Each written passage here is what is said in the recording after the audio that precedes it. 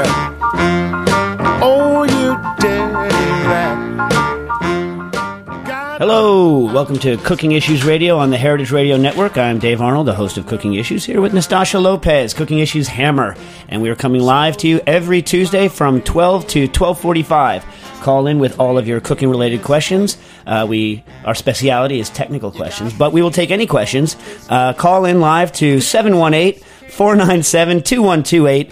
That's 718-497-2128. And today's show is brought to you by the Whole Foods Market and the Craft Beer Festival, which is coming up starting, I guess, Friday, right? It's a whole week of craft beer stuff. And to kick off the annual series, the Whole Foods Market Bowery is hosting a beer and food pairing event at their beer room. Oscar Blues is on tap, and Chef Jacques Gauthier of Park Slopes Palo Santo is cooking up one of his South American delights to accompany. The food tasting goes from 5 to 7, and the beer will continue till 9. With Craft Beer Week passports, get $3 off a 64-ounce growler fill. That's quite a lot of beer. And meet Chef Gauthier on Friday, September 24th, and enjoy some special tastes on tap from the kitchen. By the way, that's right by my house, actually. The Whole Foods Bowery is right by my house where I live in the Lower East Side of Manhattan. And I was happy to see that very recently they have actually a homebrew section there, and I think it's the only place that I know of in Manhattan where you can walk in and buy malt and yeast and all the stuff for homebrewing. So cheers to you, Whole Foods, for making homebrew accessible to us Manhattanites. I haven't brewed beer since I was since right before my second son was born, and then my wife was like, "Hey, you know what? It's already a mess in the damn house. You got 2 kids."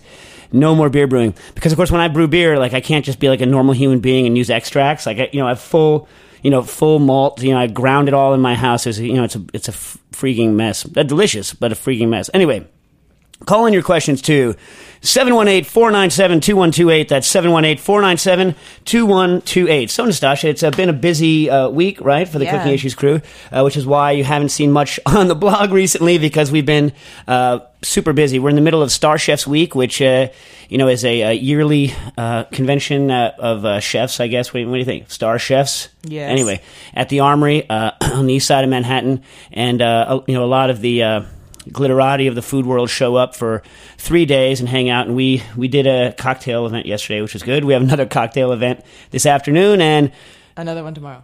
And then, coming up on Saturday, and there's, I believe only 20 tickets left, we are doing a cocktail for the Heritage Radio Network's yearly fundraising barbecue, the Heritage Radio Party, here at Roberta's Pizza in Brooklyn.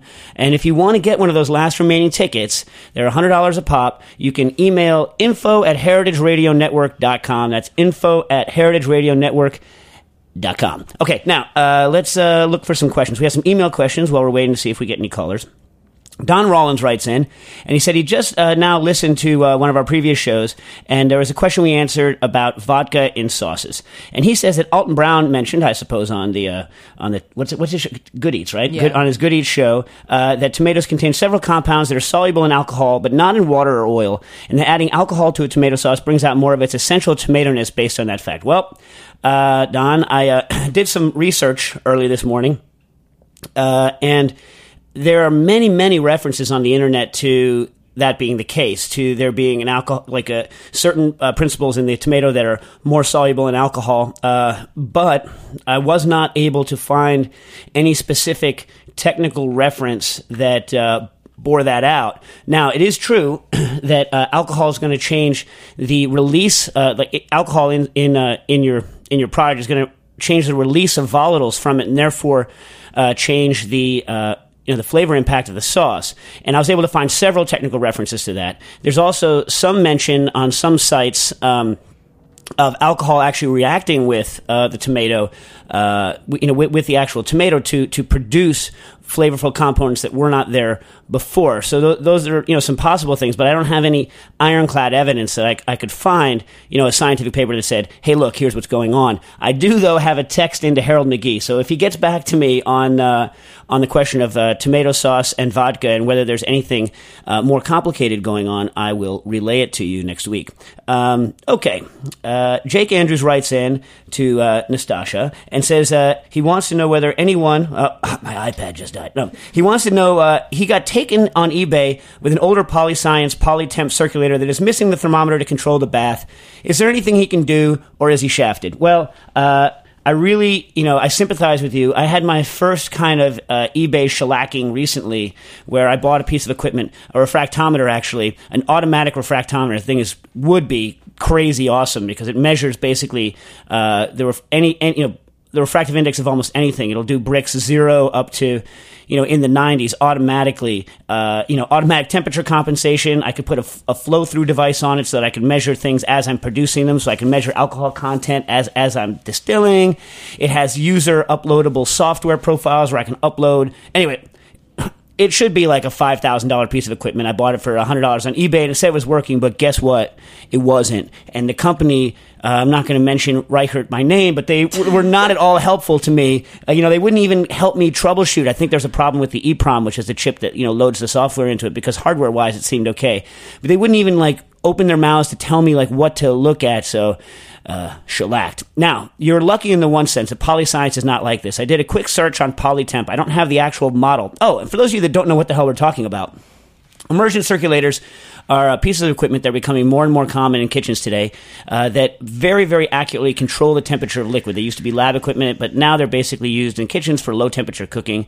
And Philip Preston from PolyScience just released the first kitchen model, a couple of months ago that's specifically designed for a kitchen. It's not just a piece of lab equipment, it's a piece of kitchen equipment. Anyway, they're great. I use it every day. It's the party machine. It's the brunch machine. If you ever have a party or throw a brunch, this kind of equipment, you should look into it. Anyway, you can see it on our website or go to polyscience.com. Anywho, Philip is not a huge fan of you going out and buying used equipment because he wants to sell new equipment, and also because he says he doesn't know what happened to the equipment back in the day. The other problem is I've worked on many of these eBay things that, in the past 8 years, I've maybe had, or 10 years, I've had, 10, 12 ones off of eBay, and a lot of the older models break because they've been used in laboratories for a long, long time. The bearings tend to go bad on them. You tend to have corrosion on the internal contacts, which leads to resistance and overheating on the internal parts. So there are issues with the older ones. I'm assuming if it's older, it's analog. The good news is if you can get it to work, the analog ones are fairly accurate once you set them. You just need to get a separate thermocouple to monitor digitally what's going on. Now, the problem is that you don't have a temperature probe on it. Now, I did some research, and it appears that some of the older PolyScience circulators have what's called a thermocouple, basically, which is easy to source. The newer ones all use platinum RTDs, which also are not difficult to source or to wire. So what I would do is contact, either give me the model number or contact PolyScience directly and ask them what type of probe that unit has. And any one of those probes is very easy to source via eBay or McMaster Carr. Not that you want to necessarily source on eBay again after you got shafted, but anyway, they're fairly easy to source. So you just need to find out exactly what it is that you need to get, and then make a determination as to whether or not it's worthwhile. First of all, you should fire it up, make sure the motor's still working, make sure the electronics still come on. Anyway, I hope this helps. Okay, one of our people from our sous vide class last week, which is the reason why we couldn't be here live last week, Matt wrote in and he said he actually has a restaurant uptown in my old neighborhood, up 109th or 10th, 108th, called Sip. And check it out if you're up there. I haven't made it up there yet, but I intend to. So he's wondering whether we ever tried to carbonate liquor. Everyone who knows me personally knows that I carbonate nothing but liquor, basically. Liquor and water. I like everything with most everything I like with bubbles in it, right, Nastasha? Yes. Mm-hmm.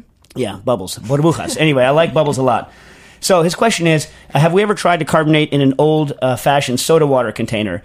Because he wants to put it behind his bar because he thinks it's, because they do look cool. It's not because he thinks they look cool. They do look cool. And he's actually going to make an infused liquor based on like a pepper and tomato, and he wants to carbonate it. Now, whether or not it's feasible to use these old bottles depends on what you mean by old bottles. So roughly you can divide into two different categories. One is the kind that take chargers on them, like CO2 chargers, and these are kind of the older variety home units that glass with a metal cage around. EC made them, aka ISI, or whatever you want to call them. A number of other manufacturers used to be made a lot in Czechoslovakia, very thick glasses, and these ones can be used to carbonate. The problem with them is that it's very hard to get a very good level of carbonation. First of all, liquor is going to require more CO2 than water, and it's hard to get the headspace out of the top of the unit. So what I recommend is if you're going to use one of those with you have to use 2 chargers. And what you do is make sure your liquor is super, super cold, right? Super cold. If you have a vacuum machine, de-aerate it first to get rid of some of the air. If you don't worry about it, because you're going to go to the second step. You're going to put your liquor in, make sure you always fill it to the exact same level every time. This way you know your recipe is going to work. Changing the level of liquid in the bottle is going to change the amount of carbonation you have each time, okay? So make sure it's just the same every time. Make sure the temperature of the liquid is the same every time and as cold as possible. Then, put a CO2 cartridge in, swirl it to get it all dissolved, and then vent it so that it foams up, and so you turn it upside down so that the actual siphons, these old seltzer siphons have a rod which goes down to the bottom so that when you press it, the pressure forces the liquid up through the rod and out the nozzle, right?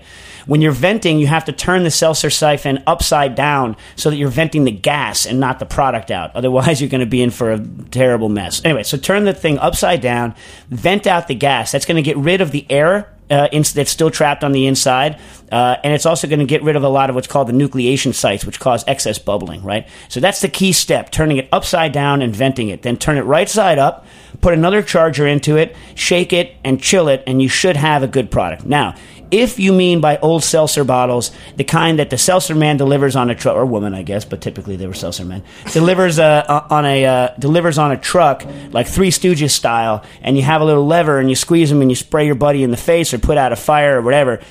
No, that one is much more difficult to fill. They don't take a charger and they don't unscrew. Those are actually, the tops are left on them and they are washed and filled by a machine by actually...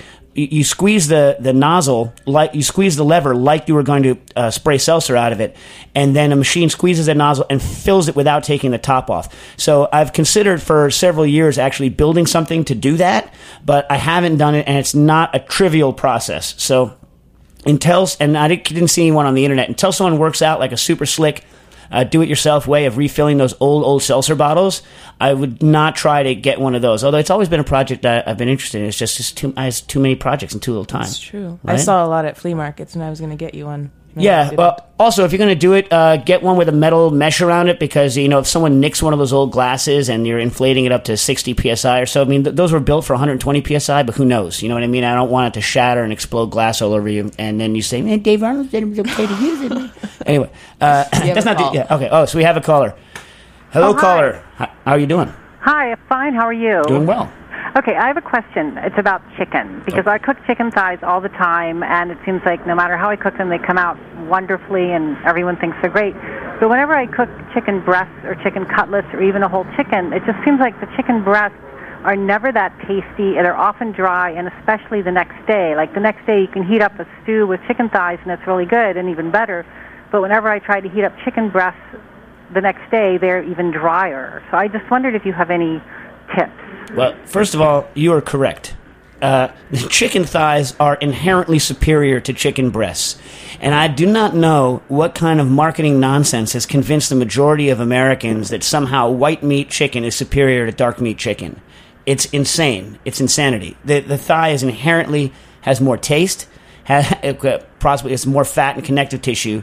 It's going to stay more moist and has a higher tolerance to overcooking than the breast meat does. I mean, that's just straight up fact. Okay. And breast meat in like a typical American chicken doesn't have as much flavor as you'd like. But here are some things. I mean, do you brine the breast?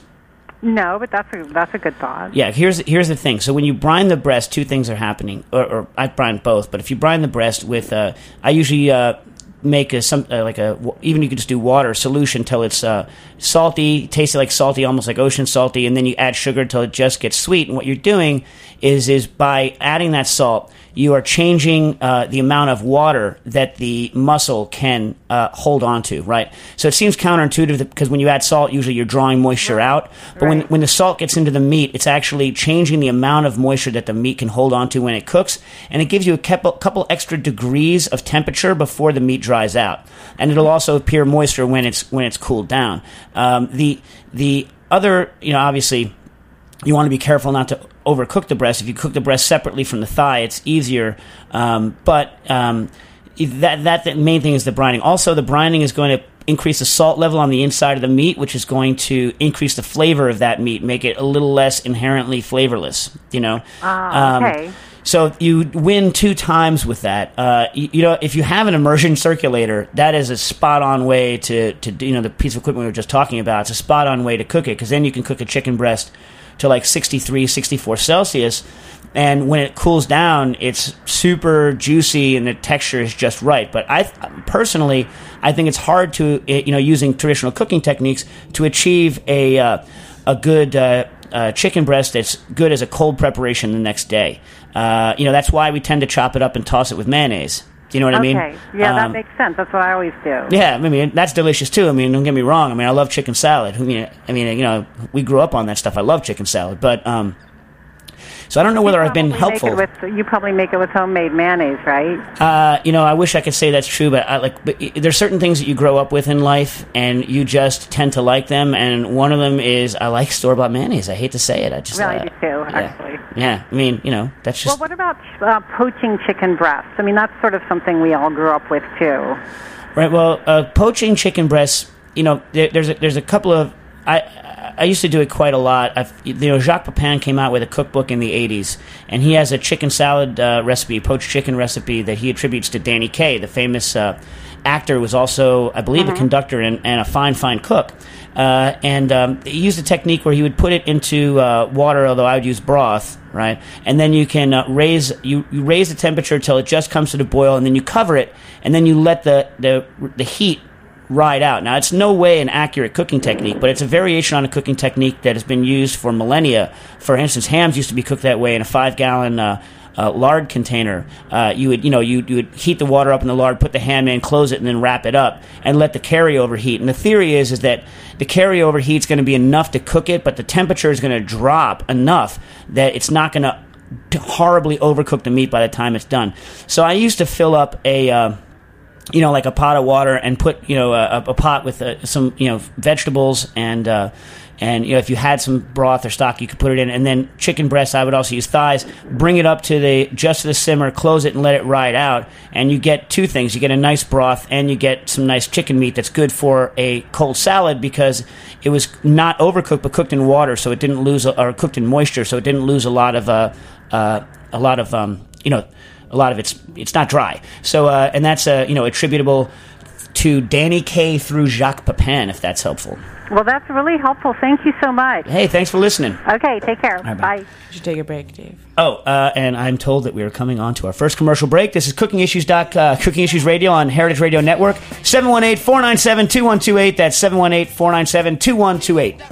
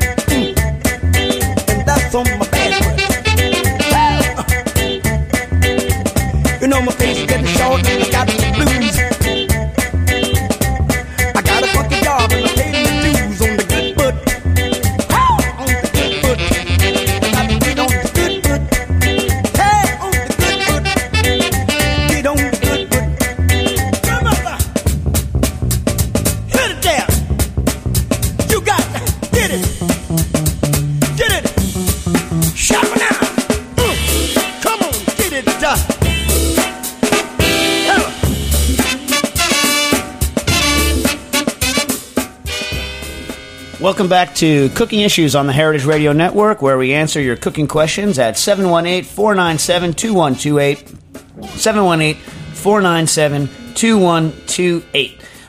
Okay, so Michael Griffiths from Philadelphia is a follower of the blog. Thank you so much. And he called in because he has having a problem with some seafood sausages he's making because they added ginger to them, and he says they didn't come out the same. And he's pretty sure that the ginger reacted, he thinks, with the eggs and messed it up. He said because he also has put ginger into consomme, and you couldn't get the raft when you're clarifying things. Traditionally you add an egg white raft, and the protein, along with whatever ground up lean meat you put in, helps hold on to what makes it turbid, the turbidity, and helps clarify the stock over time. It's the proteins are charged, and they actually hold on to the stuff that's making it cloudy. And he's saying he thinks it's the ginger that's messing it up, and what the hell is going on now? I don't actually know that it's the egg white specifically that's having a problem with the ginger. It might actually be the meat and the binding of the muscle proteins together, because ginger, it's a well-known enzyme in ginger is... there's a protease enzyme in it, and I believe the name of it, although I could be wrong, is, and I don't know how to pronounce anything, is zingiberine, and that's a protease enzyme. It's going to break things down, and it's used as a meat tenderizer. And in fact, it's just as effective, if not more effective, than papain and all these other commercial meat tenderizers. So ginger juice is has been a well-known tenderizer. I believe since antiquity. So, it does contain protease enzymes, and that's going to mess up your raft and might also mess up your sausage. You could cook the ginger, but then beforehand that would wipe out the enzyme, but might change the flavor of the ginger. But these things are being cooked anyway. So I think if you pre-cook the ginger, you're not going to have a problem. An interesting recipe to look up that has to do with ginger and proteins is a Chinese dessert called a ginger milk curd, where they take milk and they add ginger, and it causes it to curdle and set. So this is a well-known and interesting fact. Thanks for calling our attention to it. And another interesting thing I was looking at the technical literature on ginger enzymes, and ginger enzymes, zingiberine or whatever it's called, is very effective specifically at collagen, at breaking down connective tissue, as opposed to, it seems to have a higher affinity for that than other protease meat tenderizing enzymes do. So thank you for that question. And he also had a question about lobsters, because he heard that lobsters that are in tanks start to feed off their own flesh, which is true, because they typically don't feed lobsters in tanks, because if you feed a lobster in a tank, it's going to raise the the waste products that are in the tank, and any feed that's not used up is going to cause problems. So they tend not to feed. I guess also it might cause aggression problems, but I don't remember. It's been a long time since I've read that kind of technical literature on lobsters, but that is true. But they can survive a very, very, very long time. So I don't know how much flesh degradation there is just from being stored on a tank, although it's something I've heard quite a bit. The next time I speak to a lobster scientist, I will definitely ask them that question. The second thing is, what is the enzyme that breaks down lobster meat after you kill them, and how long till the enzyme starts to work, et cetera, et cetera? Can you prevent that enzyme from working by freezing it? Now listen, this is an incredibly complicated question, because there's very, very, very many enzymes on the inside of a lobster. Lobster tends to have a breakdown of its tissue relatively quickly, because the circulatory system and basically all the guts of the lobster, everything's in close proximity and kind of an open system. So once the animal is dead, those enzymes really start to work quickly. There's a number of enzymes. It's not just one enzyme that goes to work in lobsters. There's enzymes in it that break down ATP and other nucleotides, and they eventually become products that affect flavor. In fact, IMP, inosine monophosphate, is reduced to, or changed to other things that have a negative impact on quality, and that is easily traced and is used as an indicator of quality, because as that starts to progress, other things like proteolytic enzymes have also been working, breaking down the meat. So And it's very well known that I forget what the thing is called, the organ on the inside of the lobster. It's something like hepatopancreas or something like that. It contains a variety of protease enzymes that are just going to wreak havoc with the meat. Now, here's the bad news. You cannot stop those enzymes by freezing, because as you thaw the meat out, like freezing it, they will work somewhat as they're frozen, because there's something called the eutectic point, where when you freeze something below the point at which there's no water left at all, then yes, enzymatic activity stops. But in fact, what happens is that at normal freezer temperatures, there's still a good bit of unfrozen water left inside of your tissue, and enzymes can continue to work in that situation. But real hell breaks loose when you thaw it, because then you have a lot of water that becomes available to these enzymes that are in a hyper-concentrated state in the remaining tissue of the animal, and they just go to town. And so you end up having huge degradation on thawing, especially if things are rapidly thawed. So I hope this answers your question. I plan on doing a lot more work with lobsters soon. I've been for a year and a half. I've been supposed to be pitching something to the New York Times on lobsters and what we do with them. So look for more in the somewhat near future. Although I don't know, Nastasha, how near future do you think realistically? What are we talking? 3 years out. Oh Jesus, come on now, that's not right. Okay, anyway. Another interesting thing. Not only are the enzymes working more, but I found a study that says that the muscle fibers of lobster are something like 4 times more liable to breaking by proteolytic enzymes than like mammal tissue. The one they used was rabbit. They said that the lobster meat was broken down 4 times easier than rabbit meat. And I only saw one paper in passing this morning, but anyway. And also, cool thing, there's a paper called Novel Uses of Fish and Marine Invertebrate Enzymes in Food Industry from 2000. And they have a cool thing that, and it's because of this question that I looked it up. They have a cool technique where they use enzymes to descale fish, so the scales can basically just be washed off, and then the skin is perfect. You don't have any problem with knife marks or scraping in the skin. And it's used because people tan fish skins for leather, and those guys don't want any scraping on their skin, and so the enzymatic. But I wonder whether there's any application for food industry. What do you think? Fun? Maybe. Look it up. Fun. Yeah. Marine pepsin. The one I found came from salmon. Anyway, so thank you for that question. And now our former favorite Thai intern, of course our only Thai intern, but we do love him, Weepop Soupy Pot, asked about the old cucumber trick of rubbing cucumber ends together to get the bitterness out. So for those of you that aren't aware, there's an old kind of, what do you want to call it? Like a kitchen, what do you want to call it? Old piece of kitchen wisdom? Yeah. Yeah. Right. Because I hate that term old wives' tale. Yeah, I know. I hate it. What does that mean? Nothing. First of all, is it old wives or old wise? Wives? Wives. It's pretty with a misogynistic. V? Wives? Sure? Yes, I'm sure. Yeah, okay. Anyway, so if it was old wives' tale, maybe then it's it old wouldn't... wifes. What? That's crazy. I don't know. Anyway, so... Anyway, there is an old piece of kitchen wisdom, or maybe not wisdom, that if you take and cut the end of a cucumber off, and then both ends of the cucumber, flip it and rub the other end with the other end, then all of a sudden the bitterness is going to go away. Now, for those of you out there that are like, hey, cucumbers aren't bitter, what the hell is he talking about, right? Now listen, wild cucumbers are bitter. Pickling cucumbers can be bitter. Most supermarket cucumbers, in fact, are not bitter. And if they are bitter, it's the skin that's bitter. Right? So a very, very small percentage of supermarket cucumbers are bitter. And certain people can't even taste the bitterness even in the cucumbers that are bitter. What's making it bitter is a thing called I will never be able to pronounce this. Cucurbitacin, B and C, and these are present in all the cucumber plants, but usually not so much in the actual fruit. And if they are in the fruit, they predominate at the stem end. So if you cut the stem end off and then peel it, you're going to get rid of most of the bitter. But I have not found any sort of evidence for rubbing it getting rid of that bitterness, and it doesn't make any sense. If you're cutting the ends off of the cucumber, well then hell, you're getting rid of the most bitter part of the cucumber, especially if you peel it. So that's going to help right there. The rubbing looks like it's doing something because it foams up and forms a slime.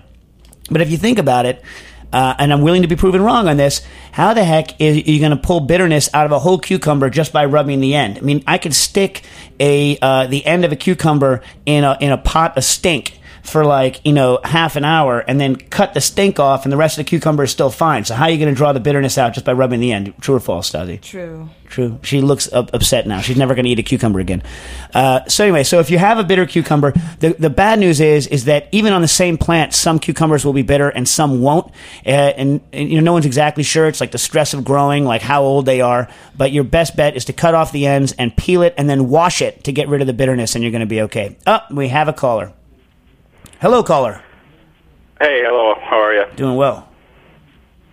I had a question. I've been making a drink for a few years now. It's espresso with Coca-Cola, and so just put it over ice. I played around with it a bunch, but the main thing is the way I do it is I take ice, just a shot of espresso over the ice, and I put Coca-Cola Diet Coke. It doesn't matter.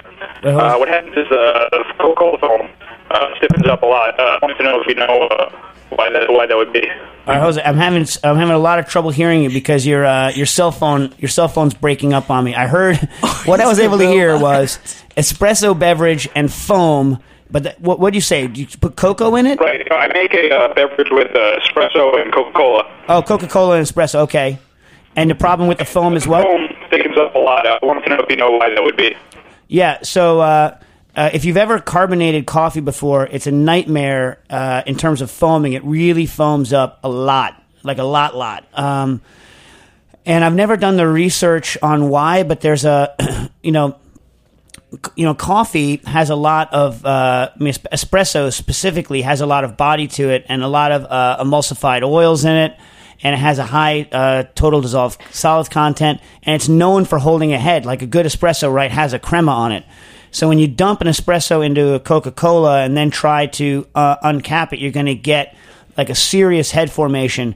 I've had, when I carbonate coffee beverages, I usually carbonate with nitrous. It's not carbonating, but I carbonate with nitrous to add the creaminess back to the coffee beverage, like when I'm doing cold, like espresso-based cocktails, and they foam like the dickens. You just can't get around it. I should have done more research. Maybe on why. Delicious, honestly. It's my favorite part of the drink. Yeah, but if you're pouring it in, but when you're doing it in a bottle under pressure, it's hard to not have it spray all over the kitchen. It is delicious. I mean, you should try. If you like that, do you have one of those ISI cream whippers where you are? I don't have one now. I've used them in the past in a lot of restaurants I've worked in. I'm planning on getting one for the restaurant I'm starting with now. Yeah, so just for giggles, when you're not doing a Coca-Cola one, when you're doing a regular one, just try hitting a cold espresso beverage with a shot of nitrous, and you get a lot of that body and creaminess back that you get from a fresh shot, even more so, but it doesn't have the carbonation taste. So the carbonation taste,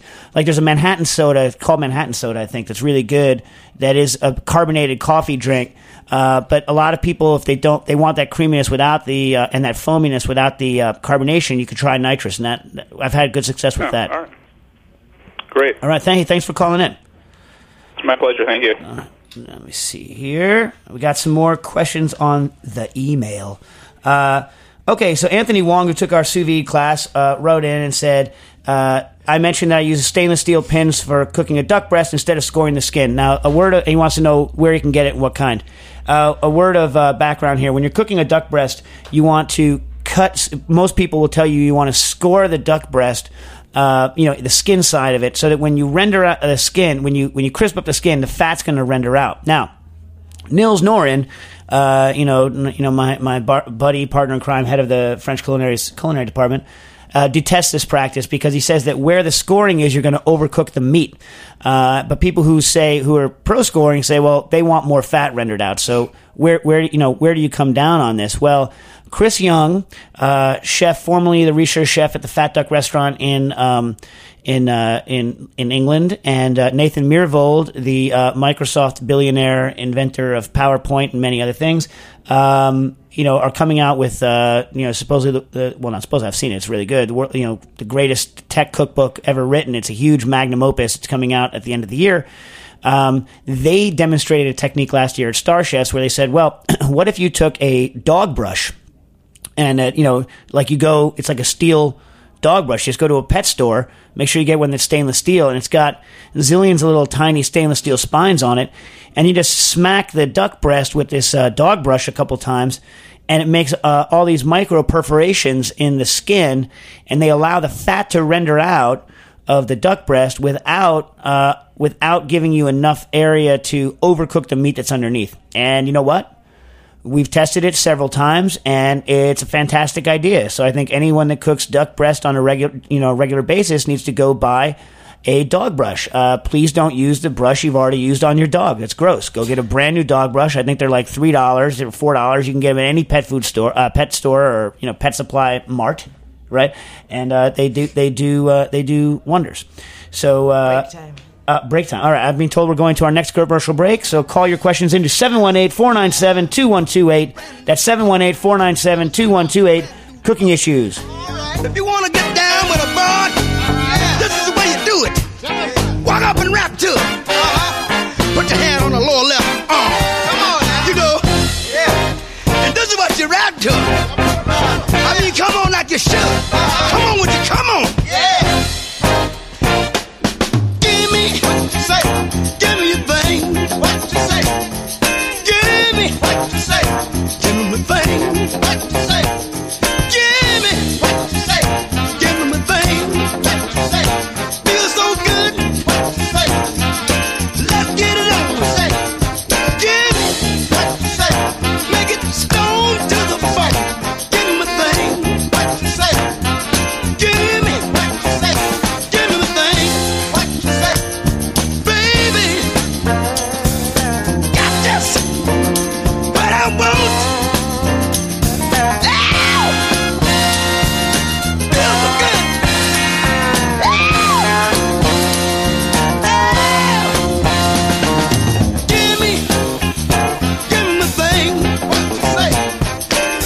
Give me my thing. What you say? Give me what you say. Give me my thing. What you say? Give me what you say. Give me my thing. What you say? Baby, what you say? Just give me some more. What you say? Squeeze me. What you say? Hold me. Hold me.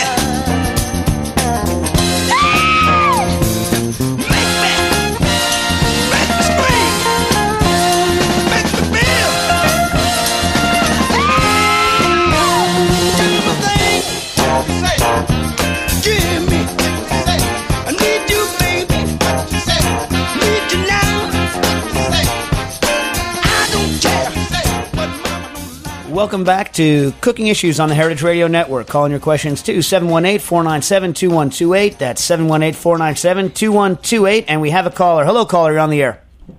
Hi, Dave. How are you? Hey. I had a question about steak.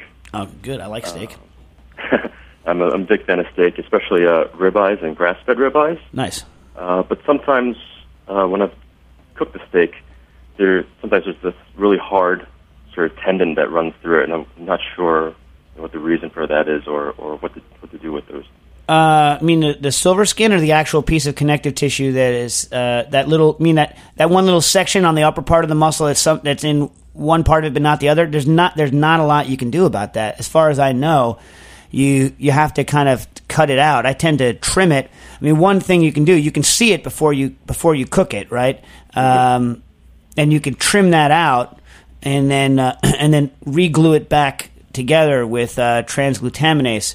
I can't remember what that's made out of. I mean, I don't think that's going to render even under long cook. I could be wrong. I don't remember whether that does, but of course you're never going to cook that kind of meat long enough to render it. So I don't think, short of removing it and gluing it back together, which I have done many times, I don't know of a good way to get that done. Do you have access to meat glue? No, I don't, but I do have a circulator. Okay. Yeah, you know what the problem is this. So so for those of you who don't know what we're talking about, in certain cuts of steak, as you go along the rib steak, you'll see that there's certain ones that have these little like dots in between the two muscle parts that are they can stay hard basically. Now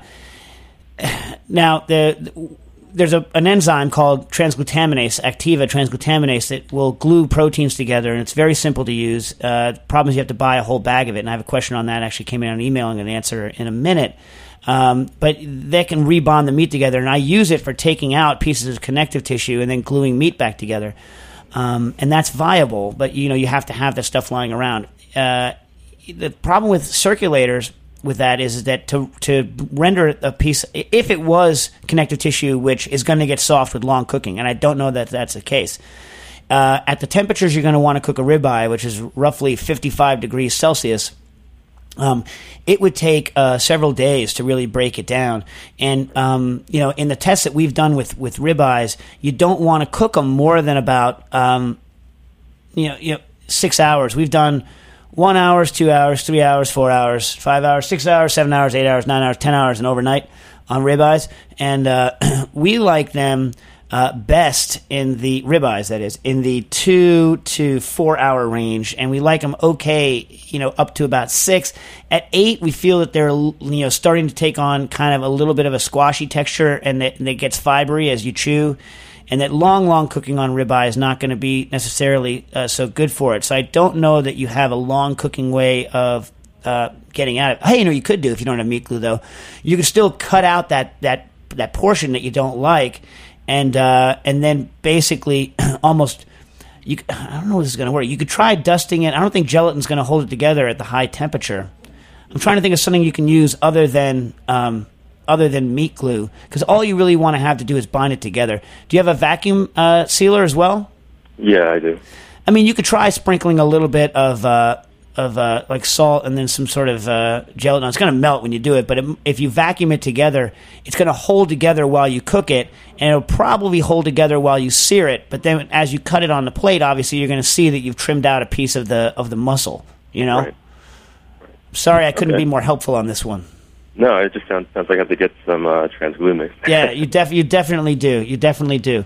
Thanks for calling in. That leads great into our next question from Matt, who says he's been reading up on transglutaminase after seeing the Iron Chef episode where my brother-in-law, Wiley Dufresne, used it to make, unfortunately, not shrimp noodles, tilapia noodles. Tilapia is, not our favorite fish. Anyway, he said that he really wants to start using it, but he has a couple questions. Do you know of a supplier who sells quantities smaller than the $90 bags online, which are 1 kilo? Either an online supplier or a brick-and-mortar store in Boston or New York. And the short answer is no, I do not. It used to be that, and it might still be for all I know, that if you call up Ajinomoto, the company that makes it, Ajinomoto makes transglutaminase enzyme, which is meat glue, the stuff that glues proteins together. You sprinkle it on like powdered sugar, and the meat sticks together. It's great stuff. They make it, Ajinomoto, under Aji Foods USA, makes it, and the brand name they use is Activa, and the one that you want to get to start with is Activa RM. They used to give out like small 200-gram, I think, sample packs to chefs, but the chef community has taken to it so much that they might no longer give out sample packs. And unfortunately, Ajinomoto does not sell increments smaller than 1 kilo. And because they come packed direct from Ajinomoto in 1 kilo packs and not in like 50-pound sacks, the way that most powders and hydrocolloids come, companies haven't been willing to break them down into smaller packs, and Ajinomoto hasn't been willing to make available to pay for their sample packs. Now, if Ajinomoto just said, hey, look, we're going to quadruple the amount of sample packs we're going to make, and then just charge 3 times as much per pound, people would still buy it, because people would rather, to test, spend $15 on 200 grams or $20 on 200 grams than shelling out for a whole kilo if they don't know if they're going to use it over time. Especially, they figure they're not going to use it before it goes bad. Now, we have toyed with the idea at Cooking Issues of making that enzyme available the same way we make Pectin-X Ultra SPL and Pectin-X Smash, the miracle pectin breaking down enzymes that make the world's greatest French fry and the world's greatest juices. But we decided against it because we didn't know that we wanted to get in the business of cutting open that retail pack and then repacking it and selling it. Maybe we should. I don't know. It's I something think we should, Yeah, I but- mean, I have to figure out whether or not it's a problem to do it, or whether or not we're going to run into any issues with it. But it would be useful to people. So I apologize that there is no way. But here's what you should do. You should get together with some buddies. You should split a package of it, and then when you buy it, make sure that you cut it open. You instantly get all the air out and store it in the freezer, and it will last a good long time in the freezer, like 8 months in the freezer. And you'll get good use out of it. So, I mean, it's definitely worth getting if you can split the bag with 4 or 5 people, even more so. But anyway, I'm sorry I couldn't be more help with that. But then the second part of the question is, can meat glue be used with non-meat proteins? And can you do something interesting with nuts, for example? Well, I've never done anything with nuts, but it does make tofu firmer. And, you can make, for instance, peanut tofu, but peanut tofu is very, very soft, and it's very hard to get to hold together. So perhaps you could use, and this is perhaps because I've never done it, perhaps you could use transglutaminase to help cross-link proteins in like a peanut curd, for example, and then make a more effective peanut tofu. Because peanut tofu is a real pain in the butt. It really clogs things up. It's hard to get it to set up nicely. It's delicious when you get it right, though, so that's possible. Transglutaminase works on any protein like that. Works, like I say, I haven't tried nuts, but it works on cheese. You can glue things to cheese. Works on egg yolk. It thickens up egg yolk quite nicely, and you can glue things to egg yolks. We glue bacon to egg yolks, which is meat, but you could glue cheese to an egg yolk, I guess. Any protein like that. I mean, the problem with slurries, if there's not enough protein and there's too much fat, like in a nut paste, then the protein doesn't have anything to bind onto, and it makes for very kind of weak bonds. And so, in certain situations, it tends to act more as a thickener than as a gluing agent. They also have one for dairy that's used for yogurt to make yogurt set up better, but is used by like Gianni Azzini to make ricotta dumplings or gnocchi rather. So yes, it will bond anyone, or it will be active on any one of those proteins. There's a lot of things yet to be done with it. Wiley, my brother-in-law Wiley Dufresne, he has a very, very interesting application. Unfortunately, it's meat because it uses gelatin, but basically he uses transglutaminase to cross-link gelatin so that it doesn't melt anymore, and he makes sheets out of vegetables like pasta, and then lets it set overnight with the transglutaminase, and once the gelatin sets up and cross-links, it no longer melts but stays flexible like a noodle, and these things can be fried into crisps or used as pasta. It's a fantastic technique. You can look for it on the internet. That one, you want to use the Activa. There's a special one called TI that's just the enzyme. It doesn't have most of the ones we use have casein or added gelatin in it. You want to make sure you use the one that's just straight enzyme for that technique. But hopefully that's helpful, and I wish you luck in your transglutaminase journeys. I have another question from Ray in D.C. Hi, Ray. And he likes our show, which is nice. Thank you. And a friend of his went to a place called PX in Alexandria, Virginia, and he said they had a drink that was made with tobacco in the drink, tobacco infused, and he thinks it's made with bourbon. Well, that place, PX, is the guy there is a guy named Todd Thrasher, and for a number of years now, I think 3 or 4, he's been well known for infusing cocktails with tobacco. And I forget, I saw him interviewed on it once, and it was something about like his childhood memories. I think he grew up maybe near a tobacco farm. Anyway, it has a lot of childhood memories for him, the smell of tobacco. I believe he does not infuse the tobacco into the bourbon. He infuses it into, I believe, water, and then adds the tobacco water as a syrup to the bourbon. That's, I think, how he does it. But I'm not sure because I don't think he publishes his recipe. Now, the second part of that question was, what do you think about the health effects of that? Well, it's definitely probably, ingesting it that way is definitely, less harmful than smoking it because, a lot of the harmful products in tobacco come from combustion of tobacco. But it's not risk-free, obviously. I don't know what the long-term effects of ingestion are. But nicotine by itself has, effects on your on your cardiovascular system. If you ingested huge amounts of it, for any of you who have ever tried dipping tobacco, the stuff dip that you put in your lip and have accidentally swallowed the juices, you know that concentrated tobacco juices, make you throw up like a demon. At least they make me throw up like a demon. Apparently, if you dip all day, every day, you can start swallowing the juices without spitting and not vomit. But the one time I was in my buddy Charlie's room when I was in high school, and he gave me some dip, and then he said, "Why aren't you spitting?" And I said, "You need to spit." And 30 seconds later, his entire room was coated with my lunch. From that on in, I was like, large concentrations of tobacco juice don't sit well, literally, in your stomach. And so, I doubt he's putting enough tobacco in to have that kind of effect, which means he's probably putting a very small amount in, which means any health effect is probably small, especially because how many are you drinking? I don't know. What do you think, Stasi? I don't like tobacco.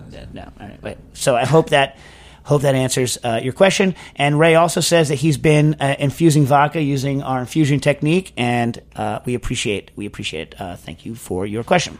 Now, Curtis wrote in and he said, regarding freezing and enzymes, because we were talking about that earlier. This is like live email. It's crazy.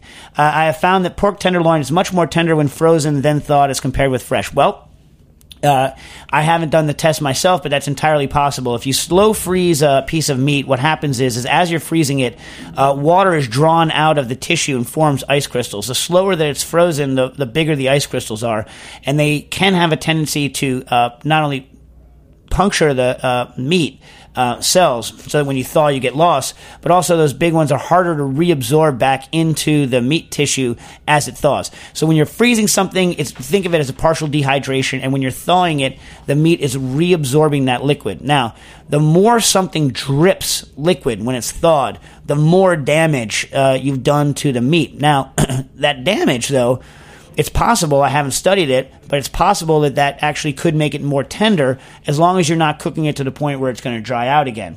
So it's entirely, and also it's entirely possible, as you say in your question, that the proteolytic enzymes present in the meat kick into overdrive as they're thawed. But I don't know that information off the top of my head. I'm going to have to do some research. So, Stasi, if you want to re-jot this question down. Mm-hmm. I'll try and look for freeze thaw tenderizing in the scientific literature over the course of the week, because it's an interesting question. I hadn't thought of it, but it's probably, the effect, which again I haven't tested, is probably a multifactorial thingamajig, right?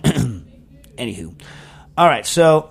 We were trying to call our good buddy Mark Ladner for this next question. Mark Ladner is a chef at Del Posto and a tall man. How tall is Mark Ladner? You think 6'4"? 6'10". 6'10". Crazy. He's like 6'4", 6'5". So he's tall. Anyway, this will make sense in the next question. So Steve writes in and said a friend whose name is Colleen, right, is a tall woman. She is 6'7". It's tall. Yeah, just under 6'7", actually. 6'6", short. Yeah, not even 6'7". No. So she's basically 6'7". She loves to cook, but she gets terrible back pains when working in the kitchen, particularly when preparing food. And so they have the standard countertops are 36 inches high and is inadequate for her. They did some calculations, and they figured that the average countertop is built for someone who's 5'4" to 5'5". I think it's based on kind of the average World War II era housewife. Jeez. Is that so they constructed a butcher block that's 13 and a half inches high. A table that fits on top of the countertop that she can do her cutting on. And she loves it. Mm-hmm. And you can look on the internets. There's pictures of her using it, and she enjoys it. But she's enrolling in a culinary school, and the question is, what can be done for a very tall cook? Does she have to bend over, or can she bring something like her modified butcher block with her to school, or are there other approaches? Well, that's an interesting question. First of all, I don't know that 6'5", 6'4" is actually. I mean, I'm sure you've read the studies. I haven't. I'm 5'10". And I like countertop heights a lot. When they're even like a couple inches taller, like let's say like they were 5 inches taller for me, I get fatigued because of the way that I'm used to cooking. So a lot of a lot of what's happening with your back and working at a countertop has to do with how you position yourself at the counter, like what your stance is and where your wrist and your arm is. So I'm used to working at 36. So when you go lower or you go higher, like I get totally messed up, right? Now, but that's because I'm used to that. Now I stood on a stool that made me as tall as Colleen, right? And indeed, my arms, I could not get a comfortable stance no matter how I tried. Now, of course, I'm sure Colleen's arms are longer than mine. You know what I mean? So I don't know whether it's 100%, accurate, but I can see the definite need for someone that height to increase the height of their countertop. Now, here's the problem. If you're going to a cooking school, I think what you're going to do depends entirely on why you're going to cooking school and what kind of cooking school you're going to. If you, had this discussion, my wife's an architect, and I was having this discussion with her last night after this question came in.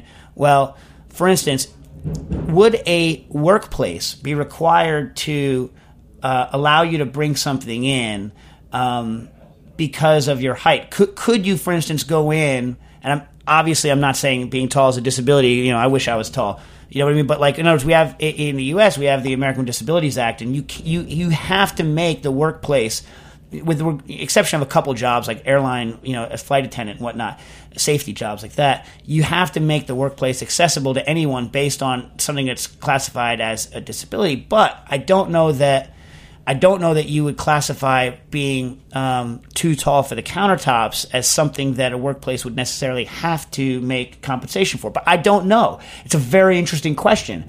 Now, if you're going to cooking school and you're not interested in working in a pro kitchen, for years and years, then by all means, I would say, ask them, let you bring it in and use it. There's no reason to break your back. But if you're going to be working in professional kitchens for a long, long time, I would recommend at least trying to figure out some way to modify your stance, or modify something, or maybe use like a weightlifting belt or something that can help support your back. I don't know whether that's helpful, because I was talking to my wife, again, architect and designer, and she's like, there's two choices: modify your environment or modify yourself. And what this boils down to is, I don't know if you're going to be able to modify your environment if you're going to go out into the professional cooking environment. And if you can't modify your environment, then the only thing left is modify yourself. And that could be with supports for your back, or Alton Brown is apparently very tall, and he designed these knives that have like a bend in the handle so that he doesn't have to bring his wrist all the way down to do the chopping. Now, for me, they're goofy because, I'm short. I'm 5'10", and so regular knives work great. But, I don't know whether she's tried these knives with the bend in the handle that are designed specifically for tall people and to make up for the difference in height in countertops. So it's an interesting question. I don't have a resolution. What do you think, Sazi? I think, I don't know. But then I told you about the other part where we knew the guy who was really tiny. Well, same problem, and he still works in a professional kitchen. That's easier to modify, I think, though. How? A stool. Yeah, or something. But again, it's a very interesting question, and I wish I'm going to get in touch with some cooks who are very, very tall, and some cooks who are not so tall, and very untall, and we'll try to figure out what the answer is, because I think it's super interesting. But the long story short, if you're not going to go pro into a professional kitchen, and by the way, I never think any professional kitchen should discriminate against anyone for any reason, obviously, but I'm just saying, like, what can you realistically expect to happen when you go to a kitchen? That's the real question. It's not what they should do. We all know what my stepfather said, I can't get into it, it involves curse, but like, it's not what they should do, it's what they will do, is what you need to worry about. But if you're not in it to go pro, I think a long talk with the cooking school, I'm sure they would like to have her money, so I'm sure they will make some accommodation. Am I wrong about this? I mean, I don't see it as being that disruptive to the class. And she has her own station and everything. It's not like, she's saying, hey, I need to listen to loud music while I cook, or I can't learn, which would be disruptive to the rest of the class. So, I don't see why they wouldn't. But anyway, hopefully this is helpful, and you've raised definitely an interesting question that I will be thinking more about. I love ergonomics and design, so I'll think more about this problem. And thank you all for listening to Cooking Issues. This year, This week's Cooking Issues brought to you by Whole Foods Market and the Craft Beer Week. Cooking Issues. Thanks so much. Fishes, vodka. Oh, you dirty rat. Got me on this corner, and I don't know where I'm at.